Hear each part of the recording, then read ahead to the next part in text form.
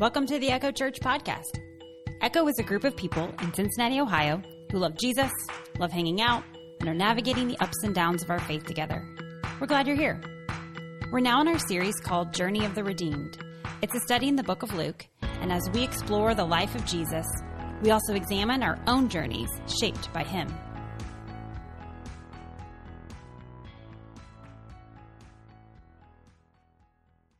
Welcome, welcome. So I saw that a friend of mine yesterday got to interview someone, and we're going to put the picture on the screen, and my friend is on the right, named Sean Palmer. He is a teaching pastor at Ecclesia Houston, and he got to interview Anthony Ray Hinton yesterday. Now, why I was very excited about this was that this week I have been digging in. I've been digging in on our theme and reading about so many different stories of people who have had to face hatred, had to face enemies, had to deal with a burden of how to react to someone, to show love to someone, to forgive someone. And those are big things. And this man, Anthony, he is one of the people that I thought of because he was in the book Just Mercy by Bryan Stevenson, and his story was shared there. Anthony spent 30 years on death row, and he didn't even commit the crime. In 2015, he was finally exonerated with the help of the Equal Justice Initiative, and that was founded by Bryan Stevenson, who is an attorney and the author of Just Mercy. And if you have never read the book, I encourage you to at least see the movie. It is a very good depiction of these stories. So that is what Bryan's mission is to help people who didn't commit the crimes that they were convicted for. Video of my friend's interview with Anthony hasn't been released yet. It just happened yesterday. So I'm going to quote from an interview that he conducted back in 2018 when Anthony's own book came out called The Sun Does Shine. Anthony was wrongfully convicted of murder after a racially biased prosecutor presented faulty evidence. Anthony's own defense team disregarded and disrespected him. And this is what the detective who charged Anthony told him. Let me be honest with you. I truly believe you didn't do it. But since y'all folk is always taking up for one another, why don't you take this rap for your homeboy who truly did it? He was faced with injustice. And Anthony said he spent the first 3 years in prison just in anger and silence. He didn't want to communicate with anyone, and he didn't want to communicate with God because he thought, why did this happen to me? And so he just kind of shut everybody out for a while. But after some years, he said he got tired of looking at himself in the mirror and not being who he truly was. And he realized that the only way he could get back to who he was and to live up to his own joy, to live up to his own hope, was to forgive. But he said, I didn't know how to do that. He said that he had learned about forgiveness and God from his mom. Here's a quote. My mother used to always tell me, there will be people who dislike you simply because of the color of your skin, and you haven't done anything to them. They just don't like you, and these are the people that you still need to pray for. These are the people that you are still to love, regardless of how they treat you. I cannot fathom the journey that Anthony went on. That's no small task. He said, I prayed that God would remove the hatred that I had in my heart for these racist white men. And I will not sit here and tell you that he did it overnight. But I can tell you, eventually, at some point, at some time, I began to smile again. And I didn't forgive them so that they could sleep good at night. I forgave them so that I could sleep good at night. And I believe in order to be truly free, one must forgive. Anthony's life is like the complete opposite experience of mine in every way. But the one thing we share is that we believe that the words in here are true and that Jesus had an example of love that goes beyond anything that we can do on our own humanly. And that is to look into the eyes of someone who's done wrong to us, and to somehow show godly love, have a little hope. We are all called to do that. And we're going to read about it in Luke chapter 6 today. If you want to make your way there, or we're going to have the verses on the screen with us today. We've been in our series called Journey of the Redeemed. We've been looking at the early ministry of Jesus. And just last week, Jesus began a sermon. He was on a mountainside, and picture that he has a big crowd. He's got people who are skeptical of him. He's got people who are curious about him. He's got people who have already made that decision. They're dedicated. They are with him all the way. And that's who's listening to his words. And last week, he talked about some blessings and some woes. And he said, the way I see you, the way God sees you, is not always the way the world sees you. And we had a little fun with our Halloween costumes. Thanks for participating. This week, we're going to read more from that sermon. So let me read for us Luke chapter 6, beginning with verse 27. But to you who are listening, I say, love your enemies. Do good to those who hate you. Bless those who curse you. Pray for those who mistreat you. If someone slaps you on one cheek, turn to them the other also. If someone takes your coat, do not withhold your shirt from them. Give to everyone who asks you. And if anyone takes what belongs to you, do not demand it back. Do to others as you would have them do to you. These are probably some familiar words. Maybe people have said them to you before, wanting you to listen to them. Maybe this is the part you skim over real fast because that's real hard to do, so we're just going to keep moving, and if we read really fast, we'll get past it. But some people have used these words to harm. Some people have twisted these words, taken them out of context. Maybe they misunderstood them, or maybe they manipulated them. But I think we all have heard these words probably used as a weapon sometimes. Maybe. So I want us to look at what they are not, what Jesus is not saying, so we can look at what he is.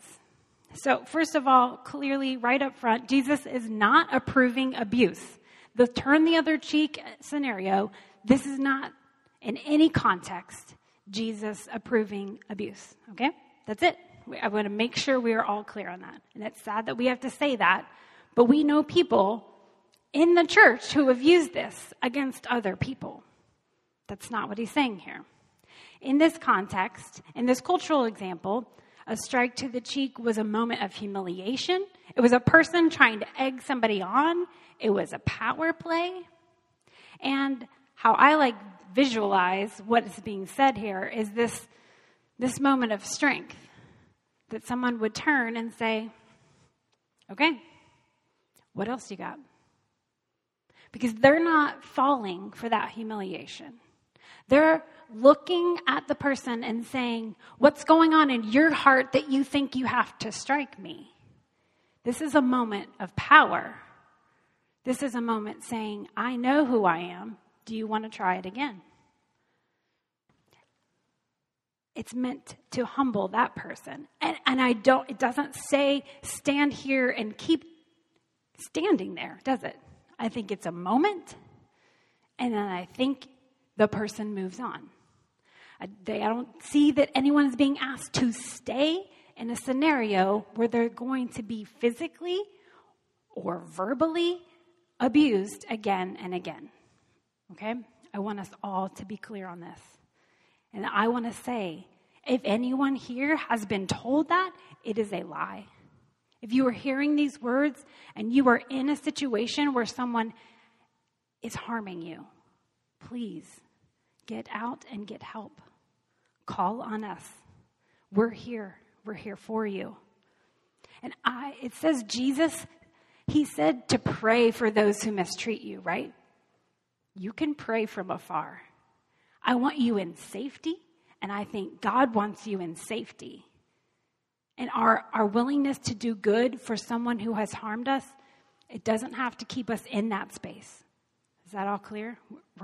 We make sense? Because I want us to hear that. Because I believe that people have used these words to force people to stay, to make people feel guilty to stay in places they shouldn't have stayed. And I want us safe. Because in 1 Corinthians 13, we've heard about love being patient and kind, right? But love also does not delight in evil, but rejoices with the truth. And if someone is harming and delighting in evil, then you can speak truth. But you can speak from afar. You can get out and away first, and then speak that truth to them. Because love also hopes, and it also protects. And so you can hope for someone to change, but you can be protected at the same time. So next, what does this mean? What Jesus is saying? I think he's showing that we need to live in such a way that we shine something different in the face of hate. And I think that's really hard to picture right now, because it just feels like everyone is filled with hate against someone right now. People who believe in Jesus and no one seems to be living this out right now. But blessing instead of cursing someone is to not say everything that you think inside, that you don't have to have that last word. But you're hoping for change. Another thing that I don't think this is, I think it's not advice to become an enabler. This says like to give a coat and a shirt. And then this could have been talking about everything from a Roman soldier who could have walked up to any of these Jewish citizens and taken something from them. A tax collector, we've already talked about. They can ask for more than what they were supposed to ask for. A person begging on the street could have asked them for help. It's about letting go. And it's about an active non-retaliation. I have read this phrase this week from one of these, a Bible scholar who said, all of these are active non-retaliations. And so what I see here is that it's a confidence that God is going to provide. That if someone asks something of you, that you can trust that God sees your response in the moment. And then when you give away, you can trust that God is going to provide for you still. Now, I do believe we need to be in Matthew chapter 10. Jesus told his disciples to be shrewd as serpents, innocent as doves. He said to be on your guard. And I think we have to have discernment in situations. If you have given over and over to someone you love dear, and if they are using those resources in a way that's harming them, then it's no longer generous, is it? That's enabling some extra hurt. So I think there's times where we give in different ways. We still give, but we're giving to help, not hurt. And that's tricky because that's a lot of gray, right? That's asking us to use a lot of our own wisdom. But I believe that God guides us. I believe he guides us, and I believe we are still to give. We can't ignore that, but we have to look around and give in a way that's caring to others. Now, Jesus' words here, the bottom line is you're supposed to be actively doing good, even in small ways. So maybe this week, just a simple act of kindness towards someone you really don't like at work, or someone you really just don't want to have to deal with in your neighborhood. But be willing to do small acts of kindness for others this week. Take one step forward. Now, let's look in verse 32, because why are we doing this? So what? Jesus is laying out a big task before us. Why does it matter? Verse 32, if you love those who love you, what credit is that to you? Even sinners love those who love them. And if you do good to those who do good to you, what credit is that to you? Even sinners do that. And if you lend to those from whom you expect repayment, what credit is that to you? Even sinners lend to sinners, expecting to be repaid in full. But love your enemies, do good to them, and lend to them without expecting to get anything back. Then your reward will be great.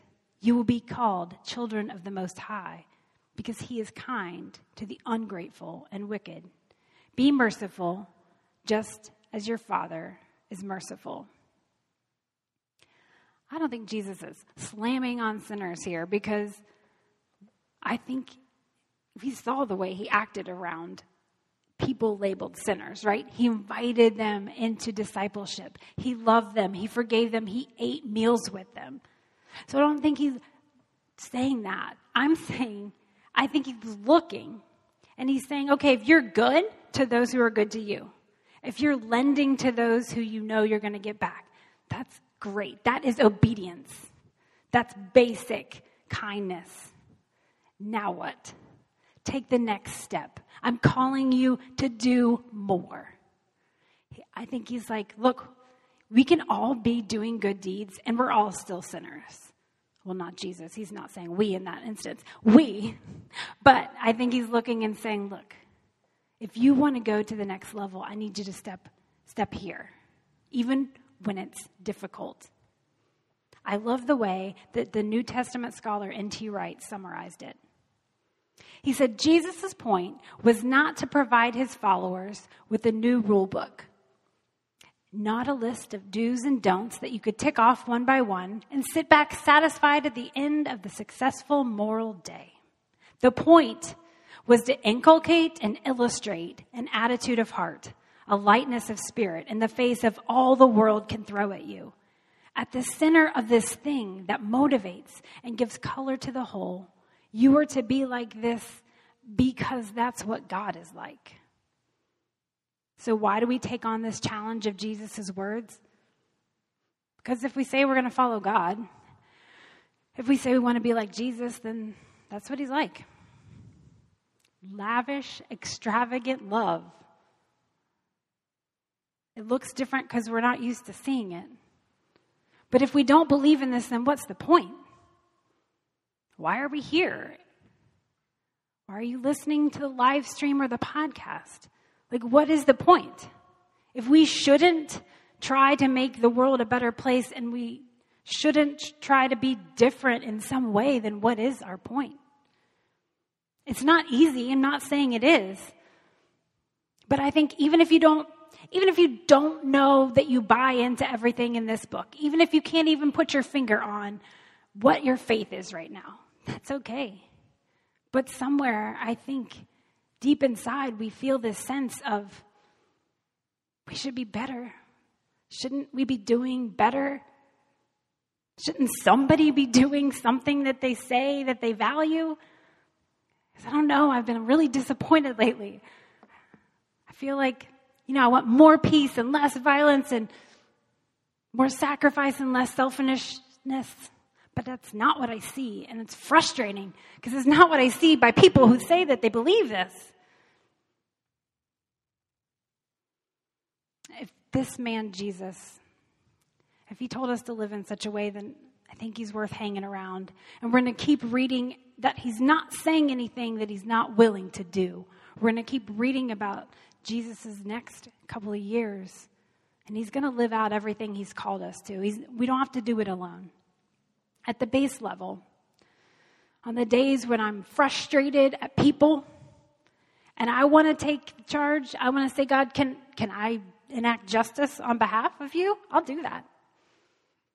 I remember that Jesus loved people he didn't even like, and that includes me. And I feel like those are the days when Jesus speaks and he reminds me. He reminds me that he's merciful to me, so therefore I can be merciful to others. This word, merciful, that phrase right there, be merciful just as your heavenly Father is merciful. We tagged it on the end of that, but it's really, there's no page breaks in our Bible that we have the section headings. That's not how it was originally written. So that line, be merciful just as your heavenly Father is merciful, tags on to our next section. If we're merciful, then verse 37 says, do not judge and you will not be judged. Do not condemn and you will not be condemned. Forgive and you will be forgiven. Give and it will be given to you. A good measure, pressed down, shaken together and running over, will be poured into your lap.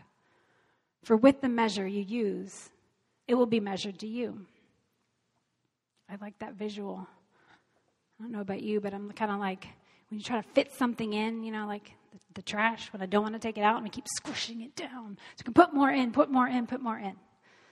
That's this generous love. God's trying to squish it down so we can add more to it. It's a good thing. That's what his mercy is. His mercy is just pressed and crammed in as much as he can shove and give it to us. Now his mercy we've got the two negatives. Don't do this. Don't judge. Don't condemn. We got two positives. Do forgive. Do give. So let's look first at those negatives. Now I say, don't judge, right? That's easy to say to other people because I don't want anybody judging me. But I'm saying this to me today. I want you to read those words and say it to us. We're the ones that don't need to judge as well. And I like the way this is worded here by Richard B. Vinson. In this instance, we are to imitate God's kindness and patience rather than God's judgment as exercised through Jesus. So Jesus is like, he's judging, he's telling us not to. Like, let me take care of that. Do not condemn, lest you be condemned, is even more pointed than do not judge. Our role as Jesus' disciples is to not be the judge pronouncing the verdict or even the prosecuting attorney, but be a witness. And God remains the judge. So I'm feeling like this is me. I'm responsible for myself. And then when I have gotten it right, I can be an influence on others. So that's what I want us to look at.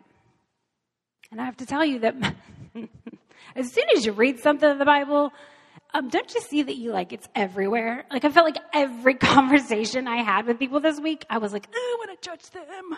I want to condemn them. I don't like what they're saying. God, why are you bringing these people in my face this week? And he's like, gotta live it out. But I do think, I'm like, okay, well, is this just my normal week? Like just because I'm paying attention to this now, or is this happening all the time? Is there a lot more opportunities I have to not judge? But I've just kind of put that in the back of my mind for a while. It's right forefront in my face this week. And I just feel like, okay, God, how do I do that? I'm human. How do I do that? How do I not judge? How do I give space? I feel like, okay, not judging. If I'm not doing that, what do I fill my mind with when I come up across people who don't think like me, who are not acting like me, who know better? I think it's just giving space and hope for change. Like to not condemn them is to believe that they can be better. I want to be better all the time, and I hope people give me that grace. So I feel like I'm holding space for someone to change. Again, I might want to be very far away from them as that happens. I don't have to be right up close and their best friend. But I need to give them that space and hope that God can work on them just as much as I feel like he's working on me. I feel like that's just what it is. The do not judge and do not condemn. So if you're giving space, how could that look? Well, maybe it's how you communicate. I know a person who has every right to just be negative all the time, but they won't say a bad word about this person who's hurt them. And I compare that with someone else who just goes online and spews everything all the time. And I think one way we could just pull back from condemning and judging this week is just watch what we say in front of others. To give somebody that space to heal. And if you have a problem with them, go to them face to face. Take a break from talking about it online for a minute. Because that's where the true change happens, is when you're face to face with somebody. Or maybe we can all critique organizations, but maybe let's jump in and start being that change. Start joining in and saying, if this is broken, I'm going to be part of the process to fix it. If we have those feelings, instead of just condemning others, let's be part of fixing things, changing things. Now let's look at the positives. Do forgive. Do give. Forgiveness. As we just listened to Anthony's story at the start of this, he said it didn't happen overnight. And I think sometimes we want to give up because we're like, well, I don't feel like forgiving today, so therefore it's not going to happen. It's not like a switch you can flip. Sometimes you're going to have to say, God, I want to forgive. Like, I don't even feel like forgiving them. Could you just get me to that step, to want to forgive? And that's okay. That's the first step. It's not linear. There's some days where you're like, I got this. I'm feeling at peace. I can let that go. And then something happens tomorrow and I'm right back at it. I'm grasping it again. That's okay. It's human. And we have to realize that forgiveness isn't this straight line. It's not a switch, right? So what is it? It's this process of letting that go again and putting it in God's hands. Because it's better for our hearts when we do. But give yourself grace to know that it's not going to be easy. It's not going to be overnight. Forgiveness is not without accountability. You forgive a person, but you can still watch them be held accountable for their actions. We're all accountable for our actions. We've all had to pay prices for things that we've done. And we need to expect that even if we're forgiven, we're still going to have to mend. We're still going to have to own up to what is ours. So forgiveness isn't just wiping it all away in an accountability sense. So what is about giving? Giving, this lavish generosity, it's intimidating, actually. I mean, I'm always thinking in my mind, but surely God doesn't mean me to give this much because then I won't have this. Those of you who are in our small group Tuesday night, we talked about, we have so much more. We have way more than we really recognize and admit as Americans, as American Christians, as the church here. What are we doing? We have a lot. And we give such a small percent of the lot that we have. That's all of us. There's all ways that we're all being asked to give. And it's not just money. You know, giving of your time and your presence in people's lives. But I can't tell you where that line is. I can't say like, well, God says to give. Now here's the line where you go up to this and then you're good. I can't say that. I just read the words that says give. Give generously, and we're all called to give. That's not easy. I want to draw lines. I want the actual facts and figures. I think you'll know. That's what we're doing here. The bottom line is we're trying to act in a way that's generous, that's lavishly loving and giving and doing good in the world. And it's not easy, it's not comfortable. And it's kind of gray. We're going to have to figure it out as we go. Every day, in every situation. The way you're merciful today might look different than the way you're merciful in another situation. There's nuances and all these different details of what encapsulates God's mercy. And at each moment, you might have to react differently than you did the time before. But I think if we go back to the very beginning, Jesus said, He said, but you who are listening, we got to listen in order to figure it out. We have to listen for God's Spirit, for His communication to us, to know how we are to react in that moment, how we are to sacrifice in that moment.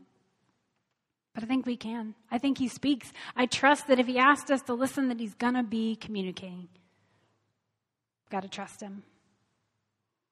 But again, I think that in all these ways to be merciful, it gives us more freedom than it even does the people we're being merciful to, if we're being honest. Just as Anthony said, he felt freer for himself. He didn't do it because they deserved it. He didn't do it for whatever they felt like forgiving. He's like, I forgave those people because I needed it. So that's it. Those are our verses. Doesn't take up very much space in the Bible, but man, it's huge, isn't it? And I don't preach this lightly. In fact, I had stomach aches over praying about this scripture this week because it's hard. I'm not living it out perfectly. I'm really bad at it some days. Don't look at me. Look to the example of Jesus. But I also say this, I come because I know that this isn't easy, because I know some of your stories, and the very people who are your enemies are people who are close to you, or who should be. They're people you have trusted. They are people who were supposed to love you, and they betrayed you. And so I know that when you think about this verse, that sometimes the people that come to your mind are the very people who said they believe this too. That's not easy. So thank you for being here, for being willing to try just a little bit. Because sometimes just walking in and saying, I don't even know, I'm just glad you're here. I know that's not easy. And I know that I don't say it lightly to be like, hey, just go be good and love your enemy. Like, I know it's hard. I want to be there with you and journey with you. And you're not alone. I don't think God asked us to do this alone. We're supposed to live in community. And God didn't just say individual followers of Jesus need to do this. He was calling people together as the church. This is what we need to do together. We're not alone. We've been talking every week, like, on this journey, how do we live as redeemed people of Jesus? And I believe we need to listen to the Spirit and be merciful. Let's listen. Let's trust that we'll find the step forward for the next day. Let's be merciful together. I'm with you. You're with me. Let's do this. Will you pray with me? God, these are high standards you have for us, and we fall short. And it's intimidating, but thank you for believing in us. Thank you for believing in us enough to give us these challenges and say that you know we can do it with your help, with each other's help. So thank you for not leaving us alone. Thank you for wanting us to be better. Thank you for having hope that we can change. Help us to offer that hope to other people, whether we like them or not. Help us believe that they can change and hope for it and live like it. Thank you for loving us. Amen. Thank you for the gift of your attention today. If you ever want to join Echo Church in person, we meet on Sundays at 10:30 a.m. You'll find us at 1301 East McMillan Street. That's in the Walnut Hills neighborhood of Cincinnati, Ohio, just up the street from our city's beautiful Eden Park. Find out more about us on our website, echochurch.org. Have a great week.